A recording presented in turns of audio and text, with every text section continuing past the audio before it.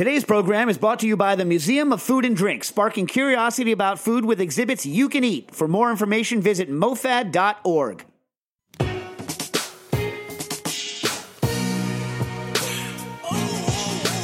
Thank you for listening to Heritage Radio Network. We are a member-supported, nonprofit food radio station. That means that every single thing we do, from broadcasting 35 weekly shows for free to bringing you exclusive content from sold-out food events across the country, to offering scholarships to high school students, is only possible thanks to the support of our loyal members. And we want you to join the club. Become a member during our 2017 summer drive to get access to sweet swag and pledge your support to the world's only food radio station. Visit heritageradionetwork.org/donate to become a member now.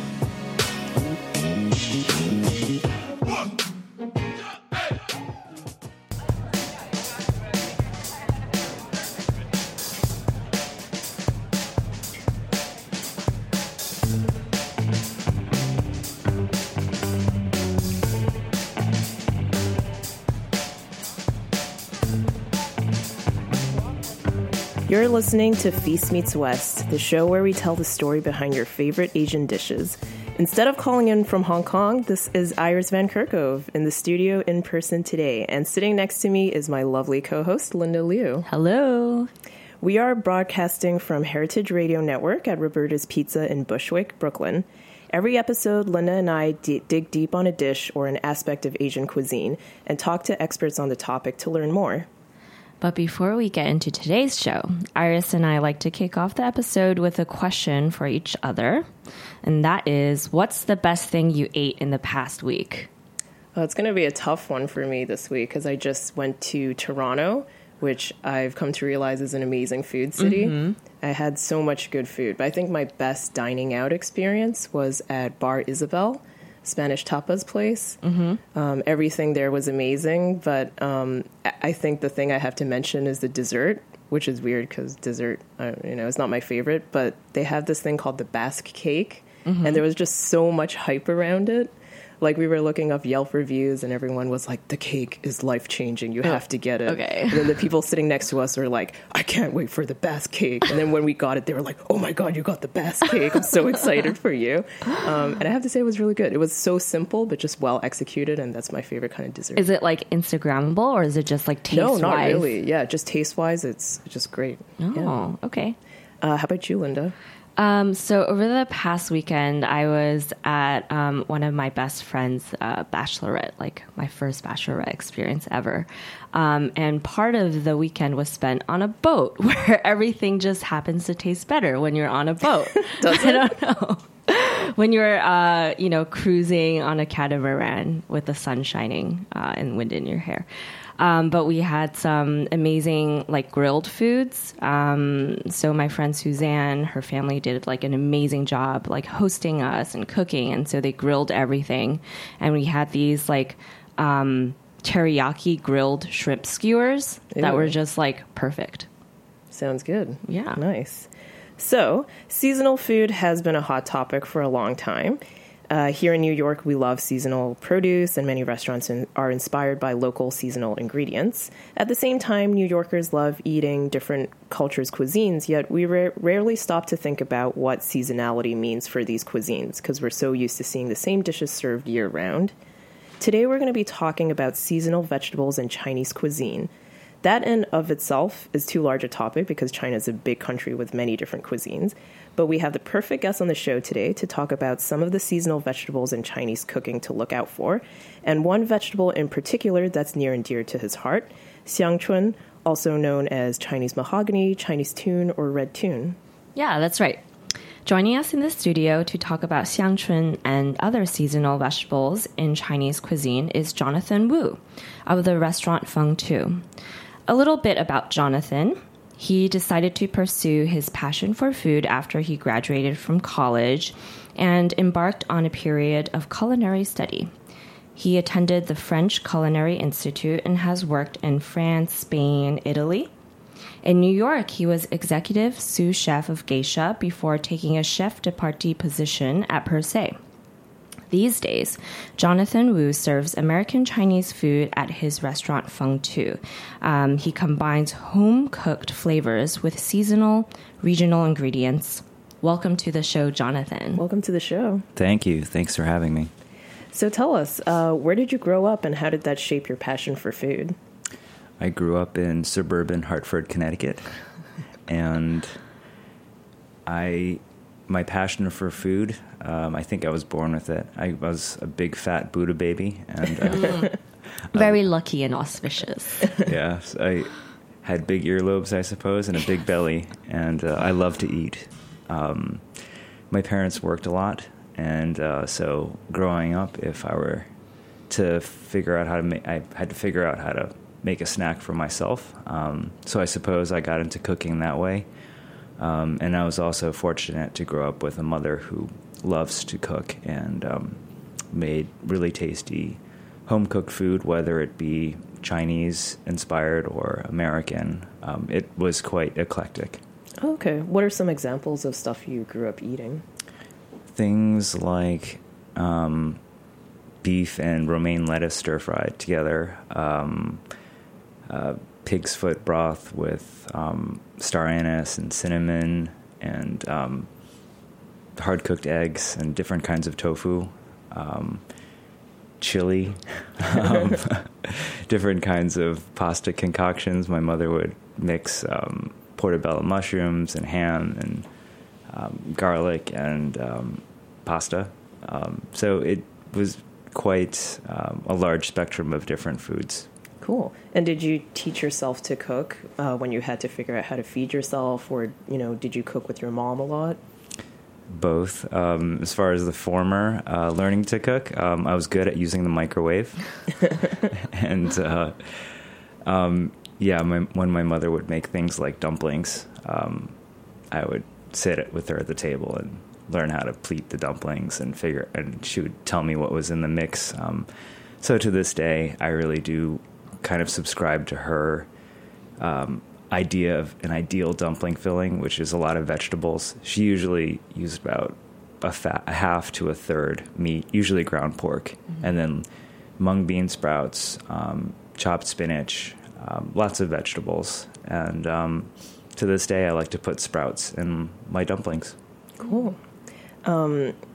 Did you think you were going to end up in food when you were younger?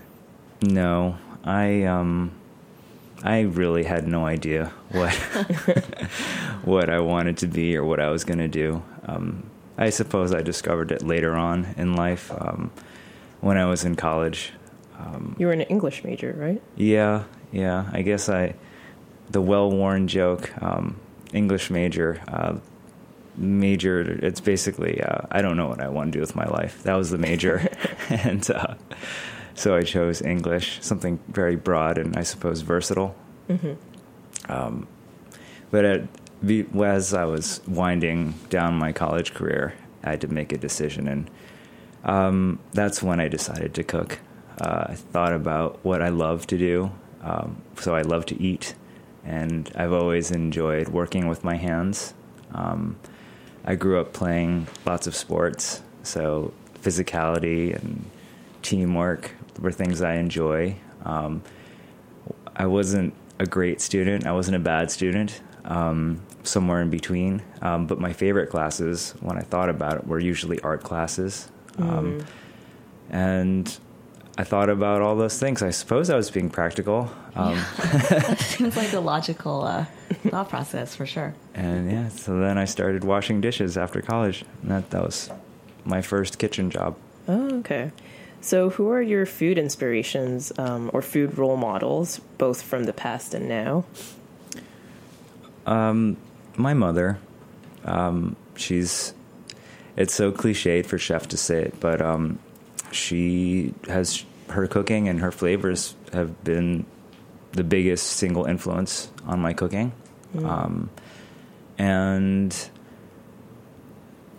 as far as influence from professional cooking, I mean, everybody I've really worked with, I feel like that was the idea when I started cooking. Was like, oh, I'm going to try and create a path where I can work with a lot of people with the idea of learning being the number one thing. So I interned at Blue Hill when I was in culinary school, and I think it segues nicely into the topic of seasonal foods.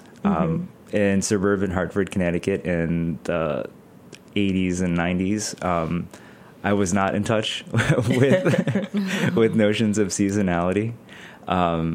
So in 2002, the spring of 2002, I interned at Blue Hill, and it was very eye-opening. There were things like morel mushrooms and ramps and asparagus and brook trout and nettles and soft-shell crabs, and it was wonderful.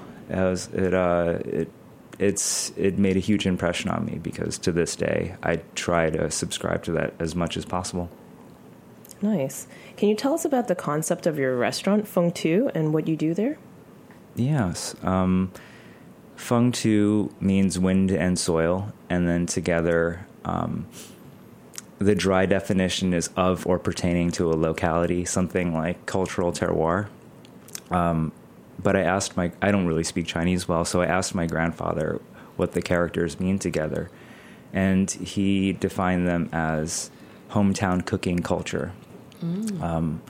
And by culture, a big part of it would be the ingredients, but it's also it has to do with the people and the times and the habits of the era, and the habits of the micro neighborhoods within New York. So Feng Tu is located on Lower Orchard Street on the border of Chinatown in the Lower East Side. And so I feel like the restaurant also embodies that very particular position, where in Chinatown I can go 5 blocks and get fresh rice noodles, or walk 5 blocks the other direction to Essex Market and find Latin ingredients, different dried chilies or Mexican chorizo, and they're all represented in the food. So it is that hometown cooking culture.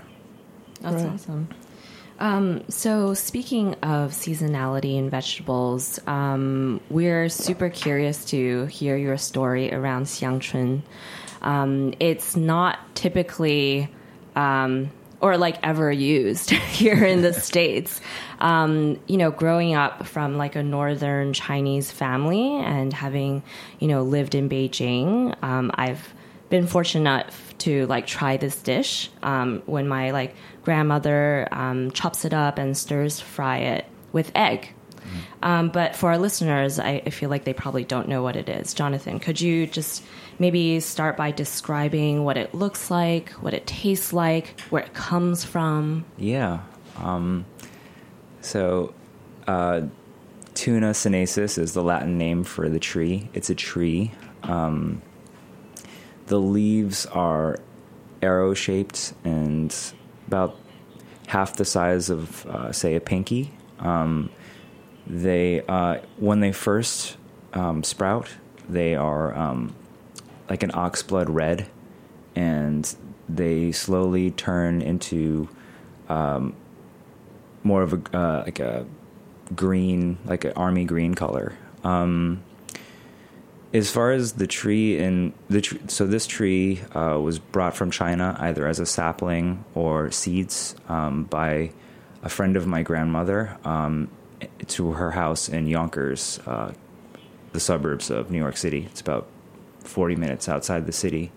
And at this point, the tree is probably 40 feet tall, and it's huge, and it grows kind of like a weed. There are these shoots that pop off of the roots, and those are the ones that are more accessible to me on the ground. So the leaves will sprout in, I'd say late April to May, and it's a big tree. So I think my grandmother probably planted it in the 60s or so. So my whole life it's been in their yard, but I didn't know about it, or I wasn't even interested in it until I started cooking and in my mid-20s. And so cooking for me it's very important to me because, well, cooking Chinese food in particular is very important to me because it's my deepest connection to Chinese culture. And not just Chinese culture in a broad sense, but also like my family history. And it was kind of a gateway to these conversations with my grandparents. You know, I was like, oh, so my grandmother, I knew she passed. So I knew she had a really green thumb. And when I started cooking, I was like, oh, you know, what kind of edible foods do you have in the garden? And she was like, oh, well, there's this tree. And just like Linda, she's like, oh, yeah, we've harvested it, chop it up, and then fold it into scrambled eggs. And in speaking with a lot of different Chinese Americans, like they had mentioned that, yeah, that's, if they've heard of the leaf, they're like, of tune leaves, that's typically the preparation with eggs. So I knew that for me, that was the point of inspiration, point of departure. It had to be tune leaves and eggs. So in creating a dish, I thought about that. And but I wanted to, the leaves are so beautiful when they're fresh. And I should describe the flavor. They're garlicky, they're minerally, and then they have this wild quality that only non-cultivated foods have, something that nettles have and ramps have. And they're somehow so Chinese in flavor, but then so unfamiliar. It was so mind-blowing the first time I tasted them. I knew immediately it was a thunderbolt. It was like, how old were you when that first time? Yeah, I must have been... I was working as a private chef. That's when I decided... Well, that was a period when I was trying to figure out a voice. Yeah. In order to open a restaurant. And that was when I decided I was going to try and cook a style of Chinese food. And that's when I asked my grandmother, you know, what kind of treasures have you been hiding in this garden all of these years? Yeah, there were several things outside of the tune leaves as well. Yeah. Things like daylilies. And around the same time, the daylily bulbs started to appear, and she's like, "Oh yeah, you can eat those too." And it's like Willy Wonka's chocolate factory. You're just like picking leaves. Yeah, yeah. It's like, it's like the Chinese hipster grandparents. They're like doing the Noma thing, but it's not even a thought. It's just like, this is what we do. Yeah. Accidental hipster. Exactly. That's so cool. And is there a period in like spring or summer where xiangchun is harvested? I mean, I guess you can't get it in the winter. Yeah. Yes, it is a hyper-seasonal food. Okay. The leaves are only edible for, I'd say, 3 weeks. Oh, wow. When they first appear, they have a glossy sheen to them, and they're still tender and have that wonderful flavor, that garlickiness. But as time passes, the leaves become more mature, and they lose that gloss. And flavor-wise, they're more bitter, and then texturally, they're just tough. So that was just like a key moment for me. Like, oh my God, it's like, this is a super seasonal ingredient. It's something that, so far as I know, I don't think anybody else is serving it fresh in New York. I've heard of it dried, but not fresh. And so the other part of Feng too that's important to me was to try and express something that was soulful as well as original.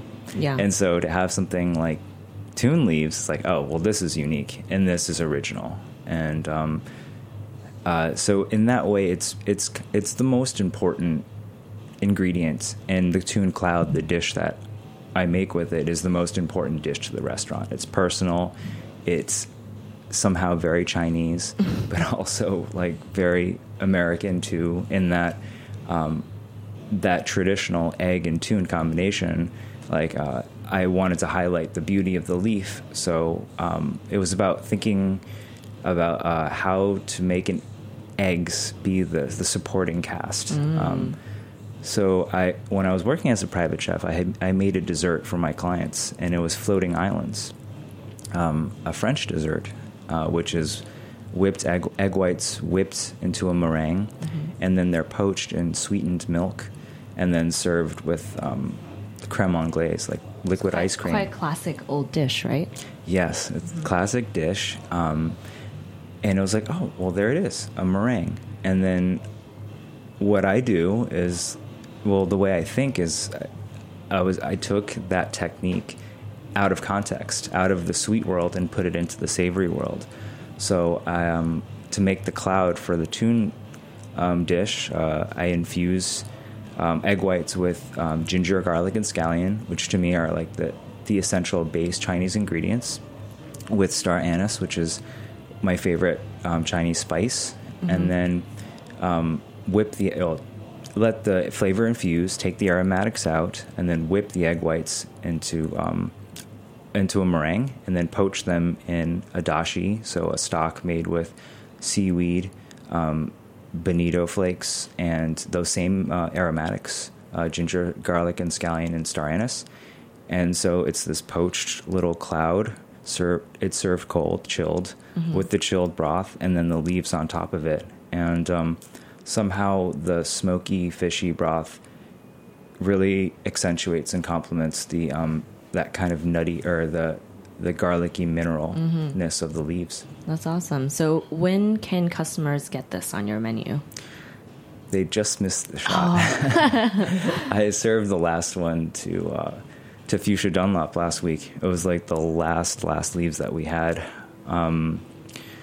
But generally around, it's May. That's typically the time. Cool. Yeah. So what are some of the upcoming seasonal ingredients you'll be using and incorporating in your menu? I've been seeing melons, Hami melons, Western Chinese melons in the markets in Chinatown. That's been exciting. So I started buying those. I've been noticing lychees been coming to market. And it's interesting, notions of seasonality. So New York is not subtropical. So I don't think that lychees are growing in upstate or in Long Island. But there is this notion, in Chinatown, in December, I don't see fresh lychees. But I might see persimmons. And there are these waves of when products are available. So fall, winter, start to see persimmons, and then winter, spring, bamboo shoots, fresh bamboo shoots, which are so exciting. That's something that I recently discovered within the last 2 years. Freshly cooked bamboo compared to canned bamboo, which tastes like tinny. It tastes like a can. The can. But fresh bamboo is That's so cool. stunning. And moving into, then spring, and then the snow pea shoots arrive, and that's very exciting. And they're very expensive. I love how it's the rankings of the Chinese produce. It's most things are $2 or less a pound, and then lo and behold, snow pea shoots, they're $6-10 a pound. And that's why my friends are like, oh my god, why are snow pea shoots $20 for a plate? Well, they are an expensive raw material, and they're not around all, there's a window when they're available, and those are and we're just talking about Chinatown produce now, but at Feng Tu, we also go to the Western markets too. So I was there last Saturday, and strawberries were around, and zucchini and garlic scapes and different carrots and the radishes and all that. And I'm really looking forward to corn and tomatoes, and that idea of cooking locally, and it's not, in my opinion, something that's just reserved to, say, French cooking or Italian cooking, but that's what's represented in the States, in New York. It's a new American thing, and I think it's just such it's just a global phenomenon, really. I mean, pre-industrial, complex style shopping, everyone was cooking locally, and so it's something that just feels natural. Yeah, it's kind of a reclamation of the concept, even, or something like that. Yeah. So we're going to take a really quick break, and we'll be right back. Hi, I'm Dave Arnold, the host of Cooking Issues on the Heritage Radio Network. We all know and love Chinese takeout dishes like General Tso's chicken and egg rolls, but here's the thing. Even though we call it Chinese food, it's not like the food you'd find in China. What's the story behind this cuisine, and how did it become so popular that you can find a Chinese-American restaurant in nearly every town in the country? The answers may surprise you. Visit the Museum of Food and Drink in Brooklyn and see our newest exhibition, Chow, Making the Chinese American Restaurant. Chow engages visitors with compelling accounts of how Chinese immigrants overcame racism and created Chinese American cuisine. Discover the science behind the flavors of your favorite takeout dishes, feast on rotating tastings developed by the country's most talented Chinese-American chefs, and try your hand at writing your own fortune, which will be baked into actual cookies by a 1,500-pound fortune cookie machine. What better way to learn, connect, and eat? You can visit Chow at the Museum of Food and Drink on Fridays through Sundays from noon to 6. Tickets and more information can be found at mofad.org. Welcome back. You're listening to Feast Meets West, and we're here talking with Jonathan Wu about seasonality in vegetables. So, Jonathan, why do you think so many of the Chinese restaurants in New York or some of the other cities don't incorporate as much seasonality in their menus? What a question.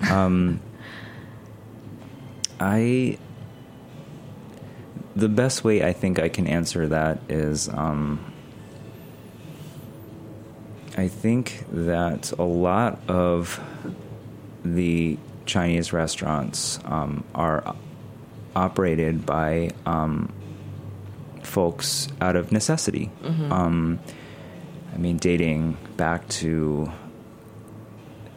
the earliest times when Chinese people were immigrating to the States. I mean, after building the railroads, really only two industries were open to Chinese immigrants, laundromats and restaurants. And so I feel like there's a long-standing tradition of opening restaurants for Chinese immigrants because that's what was open to them. And so I think that it's just simply a business for many folks. But then as like a second generation Chinese American, I got into it because I had the opportunity to do it. Right. I feel I'm very lucky that I got to choose to do what I want to do. Whereas that wasn't the case. That's not the case for many Chinese restaurant owners. I think there is this generation of Chinese Americans who have made the choice to cook Chinese food, and because it's a chosen profession, there's this training. So I think that's a big difference to the original Chinese cooks in the United States making chop suey. I mean, they were not trained cooks. It was just like something that they had to learn how to do. But it's like, say, people in my generation, like, we've worked around, and I think of places like Tuame, Thomas Chen, and he's worked at 11 Madison Park, and he's trained. And say my friends at Uncle Boone's. I mean, Anne is she's Thai, and she's worked at lots of great restaurants, and so there's this generation of ethnic cooks who have cooking pedigree, and are choosing to open restaurants. And then so they start to imbue their chosen cuisines with those sensibilities. So with seasonality, do you feel like there's a pressure to preserve some of that food to make it last as long as possible? Do you use special techniques to I love have fun this with question. that? I love this question so much. Yes. In terms of preserving the bounty of the season, pickling and fermenting and smoking and drying are all techniques that I love, and that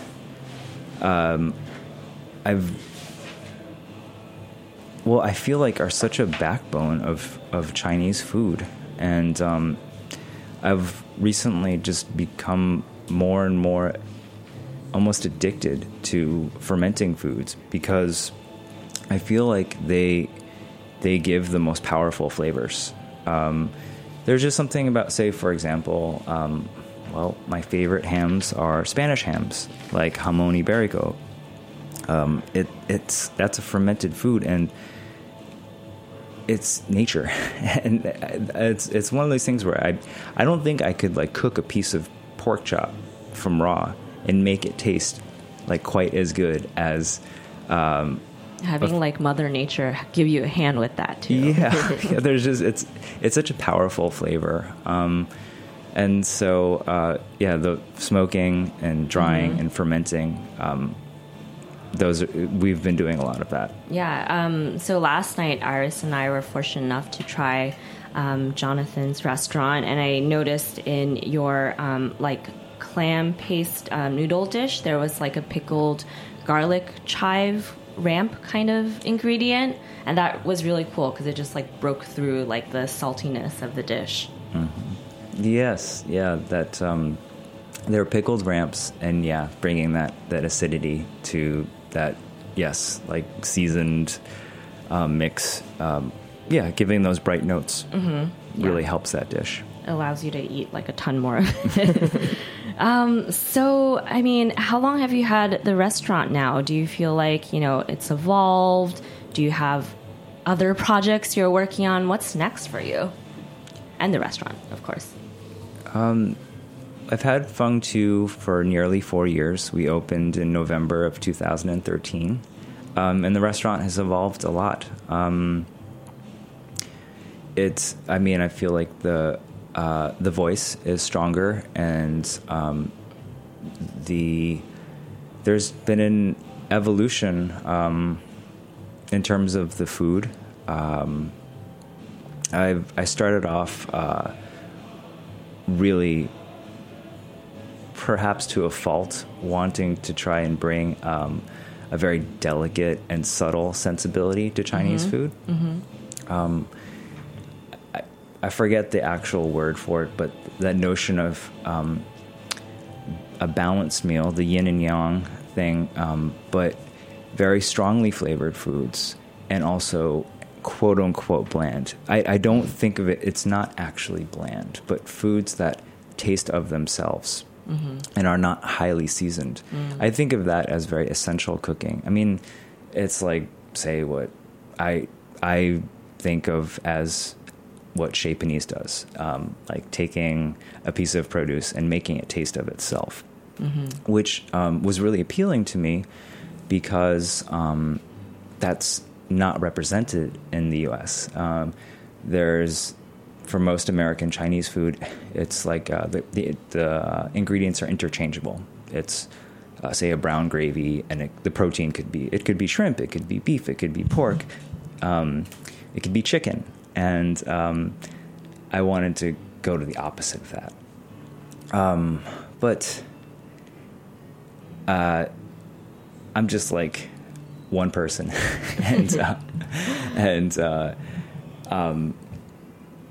So I've had to adapt. I mean, there's a certain thing that, things that are ingrained in what the dining public accepts as Chinese food.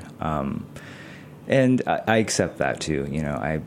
I was hoping to try and contribute to the culture with the restaurant. And I feel really good about that. I feel like I've perhaps achieved that to a degree, or am trying to achieve that. It's also forced me to grow up and grow as a business person. So I guess that segues into other projects. So my business partner, Wilson Tang, he owns Nam Wah Tea Parlor, the oldest dim sum parlor in Manhattan. And he is expanding the Nam Wah brand, opening satellites in Nolita and also on Canal Street in Chinatown as well. And Feng Tu has been functioning as a commissary for these other projects. Running a restaurant in New York City it's really difficult. The margins are low and overhead's really high. So most all of us now have side hustles. It's not like, we just run a restaurant. People are doing catering, they're doing delivery, they're doing events. And so acting as a commissary for the Nam Wah satellites is Feng Tu's side hustle. And there's probably that will continue as Nam Wah continues to grow. Yeah, it's a very New York mentality, always a side hustle. Yes. But yeah, and I guess, if people were to say your name in the industry, Jonathan Wu, what would you most like to be known for?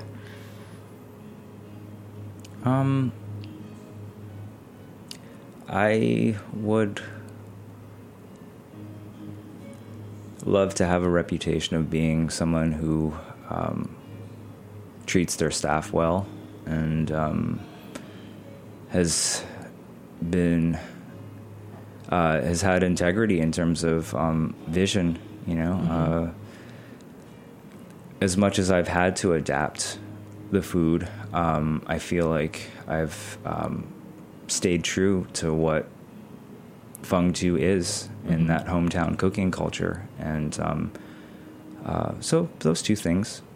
That's awesome. Yeah, that's awesome. I'm glad you brought that up. I think it's a shame when, someone in the industry makes amazing food, but their reputation is just ruined by oh, wow, he doesn't treat people well or doesn't have integrity. So, yeah, that's a good one. But yeah, that's all the time we have for today. So, Jonathan, for listeners who want to learn more about Feng Tu and what you do, how can they stay connected online? Through our Instagram account, which is Feng Tu, and we're on Twitter as well, and Facebook, and our website, fengtu.com. Yeah, thanks for joining us. Yeah, thank you. And thank you, listeners. It was an absolute pleasure to be in the studio in person this week. And while I'll be back in Hong Kong for the next episode, I already can't wait to return for my next in-person recording. Yeah, come back. Come back, Iris. And if there are any new listeners tuning in for the first time, just a quick reminder that you can subscribe to Feast Meets West on iTunes and Stitcher, stream our episodes on feastmeetswest.com or heritageradionetwork.org, and follow what we're up to and what we're eating on our Facebook or Instagram, where our handle is at Feast Meets West Eats. We'll be back next week with another awesome conversation from the world of Asian food.